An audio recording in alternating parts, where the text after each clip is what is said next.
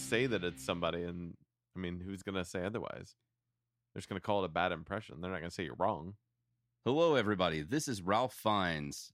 This is my real voice, and this is That Was a Hoot, a Rocco's Modern Life recap series, episode 22. That's not what I expected. That's how Ralph Fiennes talks. Okay. Hey, Shad, what's we're doing this again. What's invisible but you wish people could see? Love. Love.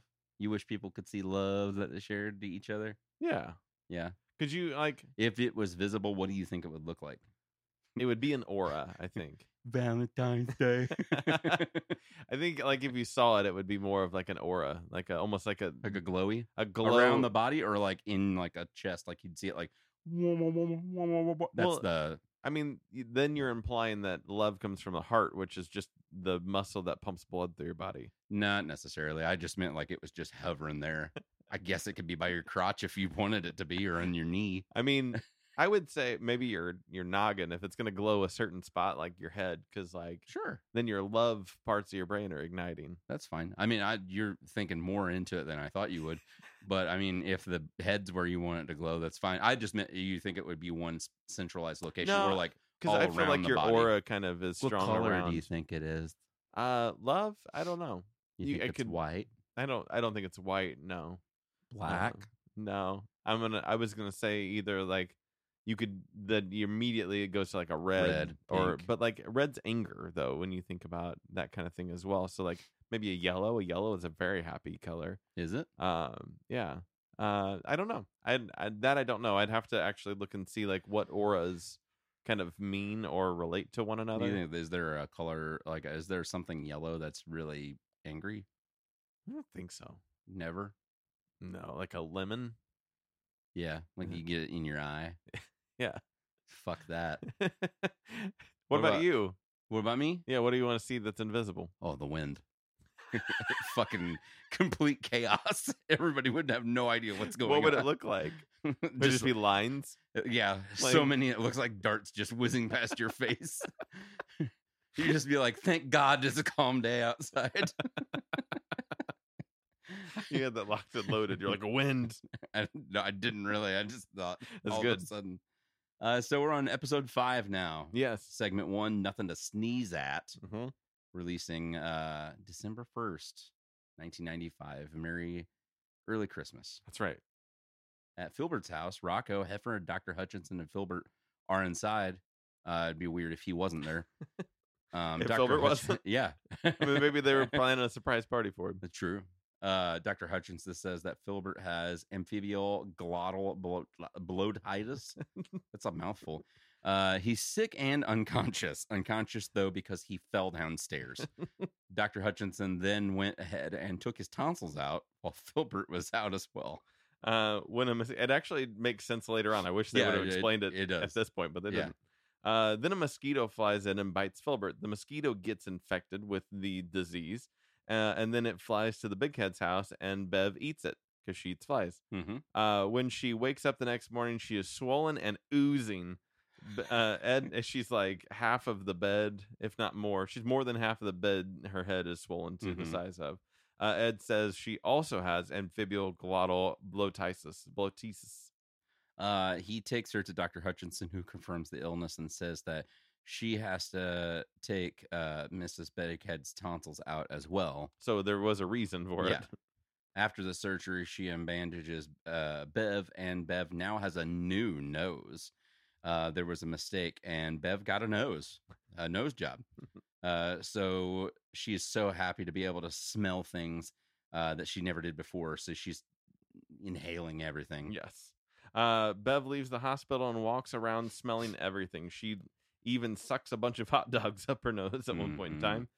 She goes to Conglommo to see Ed, and he is very attracted to her new look and her confidence. But Bev finds out Ed smells bad and is very sad about it. They're kind of playing a little bit in his office, and she leaves him there. And he's still 4 hours later. He's like, Bev, I'm ready to turn around now. She gone. So when Ed comes home, Bev puts a bunch of deodorizers on him.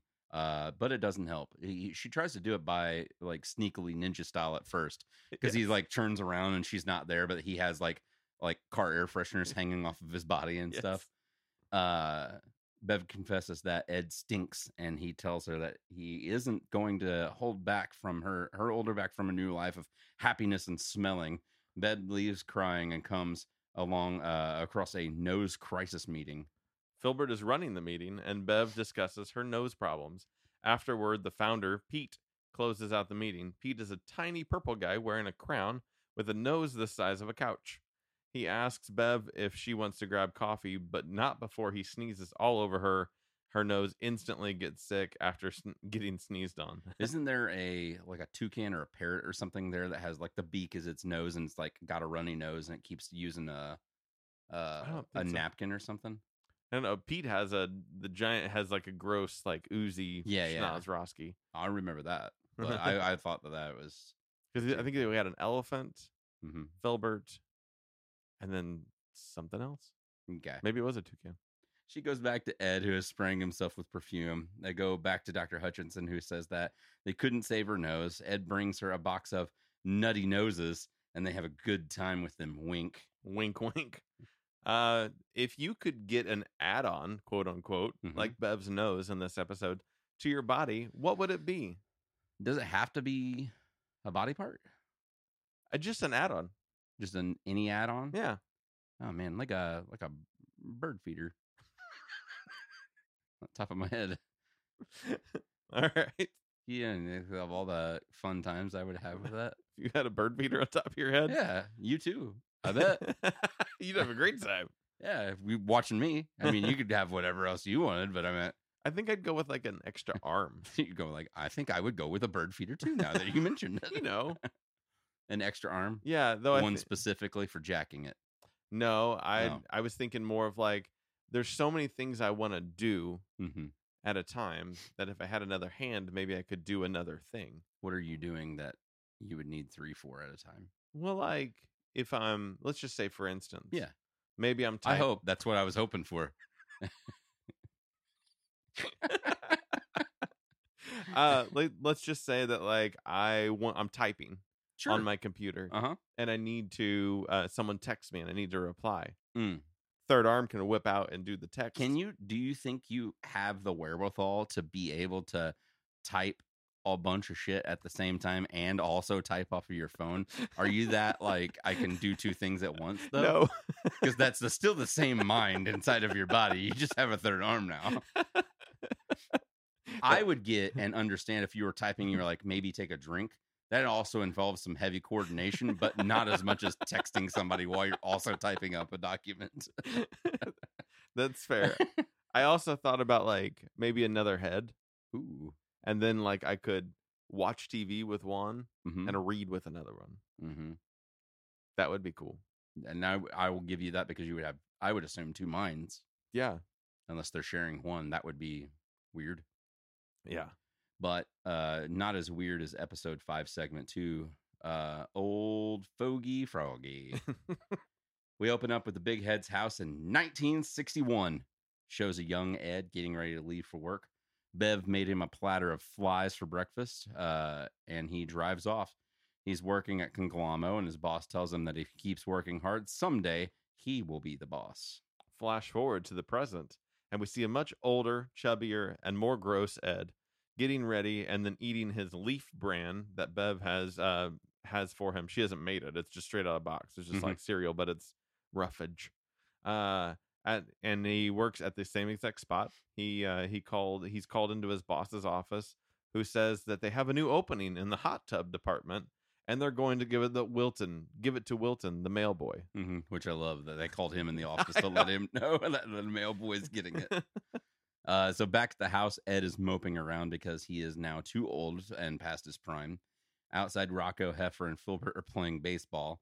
Baseball goes into the Big Head's yard. They all hide in the bushes to get the baseball when they are caught by Ed. He's dressed in an old-timey baseball uniform from like the 20s and wants to play with them. The first pitch Ed throws, he breaks one of Rocco's windows, and then the garage doors, and then the whole front of Rocco's house. Ed wants to keep playing, but the rest of the guys just want to get away from him. They sneak out to the comic book store, but when they get there, Ed is holding on to the bumper, and they have dragged him all the way there. He said, "You forgot about me, guys." Mm-hmm. At the shop, he's laughing obnoxiously loud, and everyone is mad at him. When they get back to the house, Heifer and Filbert bail on Rocco, leaving him alone with Ed. They play a board game, and after Ed wins, Rocco nicely kicks him out. When Rocco goes to bed, Ed is in Rocco's bed, wanting to make sure that Rocco has his number. Rocco then gets mad and tells Ed that he needs to hang out with old people. Ed gets bummed out and stays in bed. Bev calls Rocco about Ed, and Rocco gets an idea. The idea is that they put on a pretend funeral for Ed. They all dress up, put Ed in a trash can, bring him out singing the Here Comes the Bride song, put him in a hole that they dug, and prepare to fill the hole with cement. When Ed finally snaps out of it, he runs around saying, "I'm alive." Then at work the next day, he gets called in about another hot tub department position, but they gave it to Carbuckle because Ed acts too young for his age now. How old do you feel? Exactly 36 years old. That's good. Yeah. What about you? Yeah, I feel that 36. That's fair. I feel 36. I don't know what age feels like, I guess. Like I'm just doing my thing, man. Well, that sucks. Age sucks. No, I don't mind. As I'm gonna be a year older soon. I don't fear the age. I just don't. No. I feel young and vibrant. I think it all is, I would like to say, I guess, rather, that it's all a matter of what you think, like, the perception of how you view yourself and what you keep yourself doing and keeping yourself active all kind of like falls under that umbrella.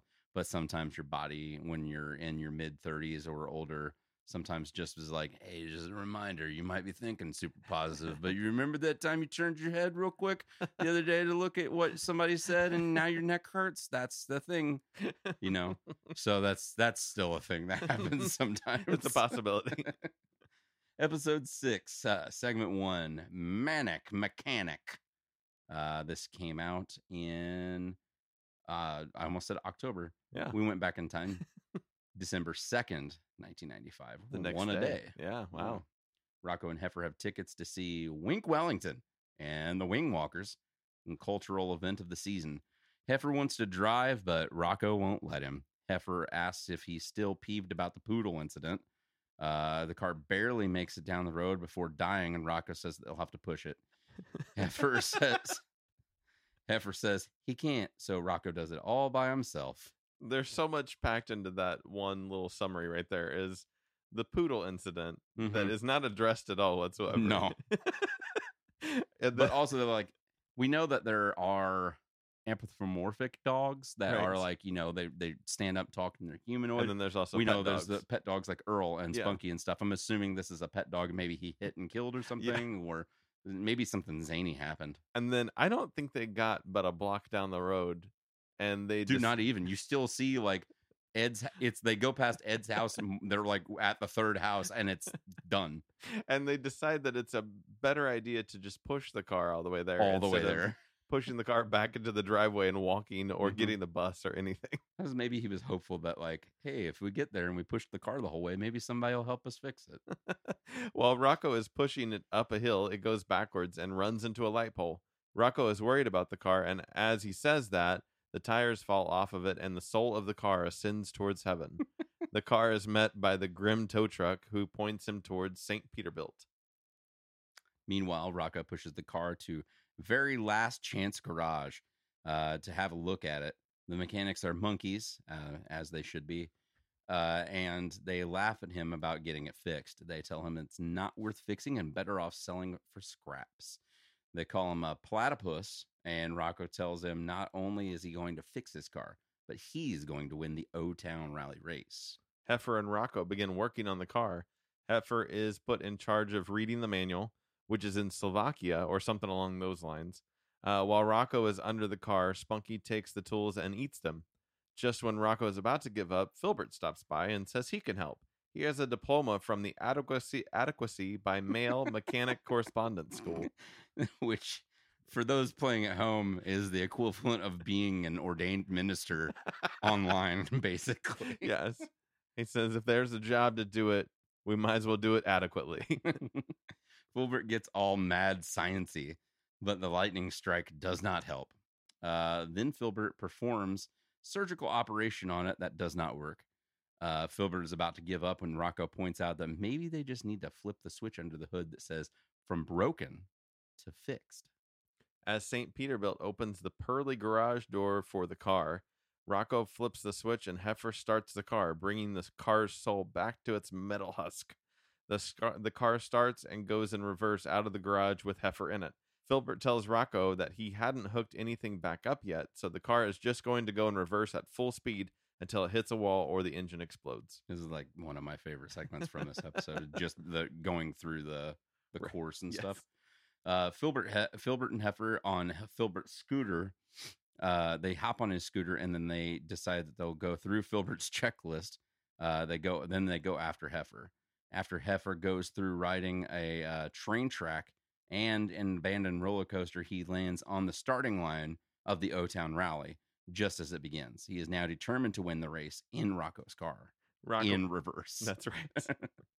Rocco and Filbert catch up to Heifer and tell him the engine is going to explode and get him out of the car. The car instead just runs out of gas after crossing the finish line in first place. Rocco, Heifer, and Filbert get second place, even though Rocco and Filbert didn't start the race with everyone, and so the empty car won first place. Mm-hmm. They won second place, even though they'd started in the middle of an alley and just decided to go. And then the car won a full tank of gas, which the Vanna White type character fills the car up with that gas. And when it's filled up, it starts going in reverse again and runs directly into Filbert's scooter and then into the wall that's right behind Filbert's scooter. And both the car and the scooter's souls head towards the big parking lot in the sky. And there's a segment in Talladega Nights where he is in reverse for quite a bit of time and wins a race that way. Uh-huh. Do you think that was loosely inspired on this episode of Rocco's? They stole it? Yeah. They were like, I've seen Rocco before. This is a great idea. Let's do this. Do all cars go to heaven? No. Do you think All Dogs Go to Heaven, would they make that movie now? Would they make it now? Yeah. Do you think that that's still a viable story? Do you remember the movie? Did you watch the movie? Yeah, I watched both of them. What about the TV series? No. I thought that was a hard pat. No. So where you drew a no, line? There was no line drawn. I never watched the TV series though, but I did watch the movies. Like, is that too religious? Not religious. It was kind of more like there was some very hell pursuit. Yeah, I was gonna say I don't necessarily know. Like the concept of heaven and hell was there, but there was no like there was a god and angel entities, but it was never like this is Jesus very Christ. Cartoony. Yeah, yeah. It was in the same vein of like Dogs with Wings. It was like St. Peterbilt. If Bugs Bunny got axed or whoever, and they go up to heaven, they have the angel wings and all that stuff. So it's just very cartoony perceived. I think they could do it, but I really don't think they would. I feel like there was a lot of how dark and cool would it be if they did it with cars though, like the Lightning Queen cars, like the actual Disney's cars. Yeah, and they're like all cars go to heaven. Yeah, all cars go to heaven, and it's Lightning Queen and Tow Mater and all of them and stuff like that. We're going to heaven, guys. You probably sick. I remember there being a lot of like it being pretty dark at points because they were dealing with the devil and with hell essentially as well. The dogs were. So I think that's the part that we would draw a line in probably in today's movie is like you wouldn't be able to have the bad guy because I don't think that they would in a children's show. There were a lot of like dark, creepy, like demon hell kind of imagery in cartoons when we were kids and even before like in the 70s and 80s cartoons. Yeah. And like Sleeping Beauty, like Maleficent at first, before she transforms into dragon, has like the big devil horns that kind of come out and then she transforms. Pinocchio gets pretty dark. Pinocchio gets dark. Ferngully. Yeah. Fucking Tim Curry's sludge monster. I don't remember what its name was, but that thing was fucking scary as shit. Everything's just so like nice and polished. Evil's so evil. That's why we're all like evil. Yeah. All right. Episode 6, segment 2, Rocco's Happy Vermin.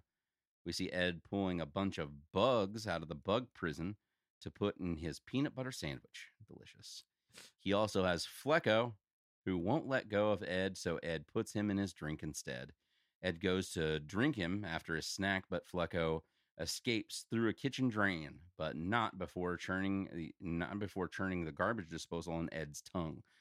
Which is just horrible imagery because it actually drips a little bit of blood at the end of it after it like rips off, and it has like a bang effect almost looking on the end of the tongue, what's left there. Flecko makes his way to Rocco's house through the drain, and he sees Rocco being kind to another bug. Flecko goes back to the big heads and breaks all the other bugs out of the bug prison and leads them to Rocco's. The next day, Rocco wakes up to a kitchen full of bugs partying. Rocco asks them all to leave, but they laugh at him.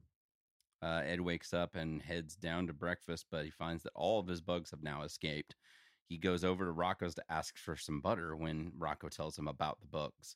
Ed offers to get rid of them for him, but Rocco doesn't want the bugs hurt, so Ed says he'll send them to a camp. Wink. The bugs all see Ed and scatter, but Ed has his bug vac and sucks them all up.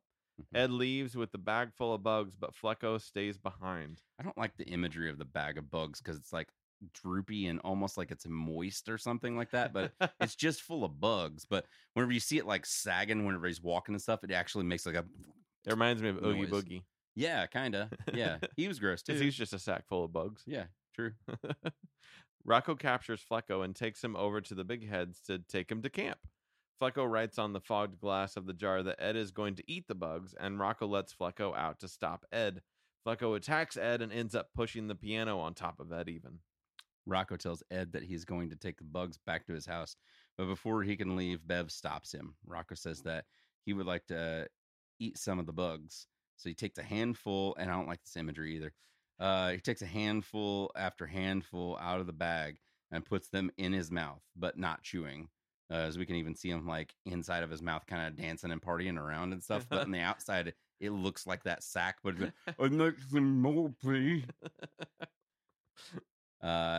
He empties the bag into the leaves, spitting out all the bugs at once. He gets to his bathroom. I think I remember Flecko saying like, "Hey, bud, it wasn't a peach for us either." Yeah. Something like that. Since Rocco saved all the bugs from the big heads, they've decided to leave him alone and go on a Caribbean cruise like Rocco had suggested in the first place. Yay! The end. So we got to see Flecko for a second time here. So what is your favorite guest star on Rocco's Modern Life so far? We've had some reoccurring characters, and not even just reoccurring, but just some good guest stars, not the main cast of the big heads, Rocco, Filbert, Heifer, and Dr. Hutchins. Spunky. You have her on the list here. Is she even considered a guest star at this point? She's been in so many episodes now. Maybe she's not. I mean, I guess technically because she's not like in every episode like the other ones are, but she's been in quite a few. She's not main cast. No. I have always been a huge fan of the Chameleon Brothers. So yeah, I think those are probably my creme de la creme. That's your go-to. I like them a lot. Yeah. I think they're stupid. They're a chameleon of a character. Like they get to kind of fit in wherever. Mm-hmm. So there's a lot that they can do. It is a hard one. I would definitely say. And did we point out the last time? I'm sorry. Whenever we talked about them having the coffee house. When every single time they start the story that they change their voice completely. Oh yes, yeah. I don't know if we mentioned that, but that's like one of my favorites. I don't know why it makes me laugh. They go into narrator mode. Yeah, it's just like, here we go, tell you the story a long time ago. Yeah, and it just gets super serious. Right.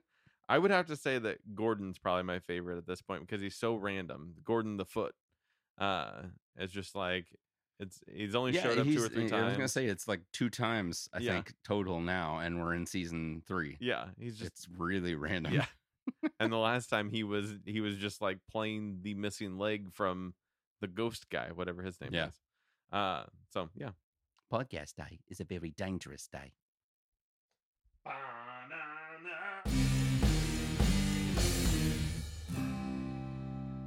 This has been an IFNZ production.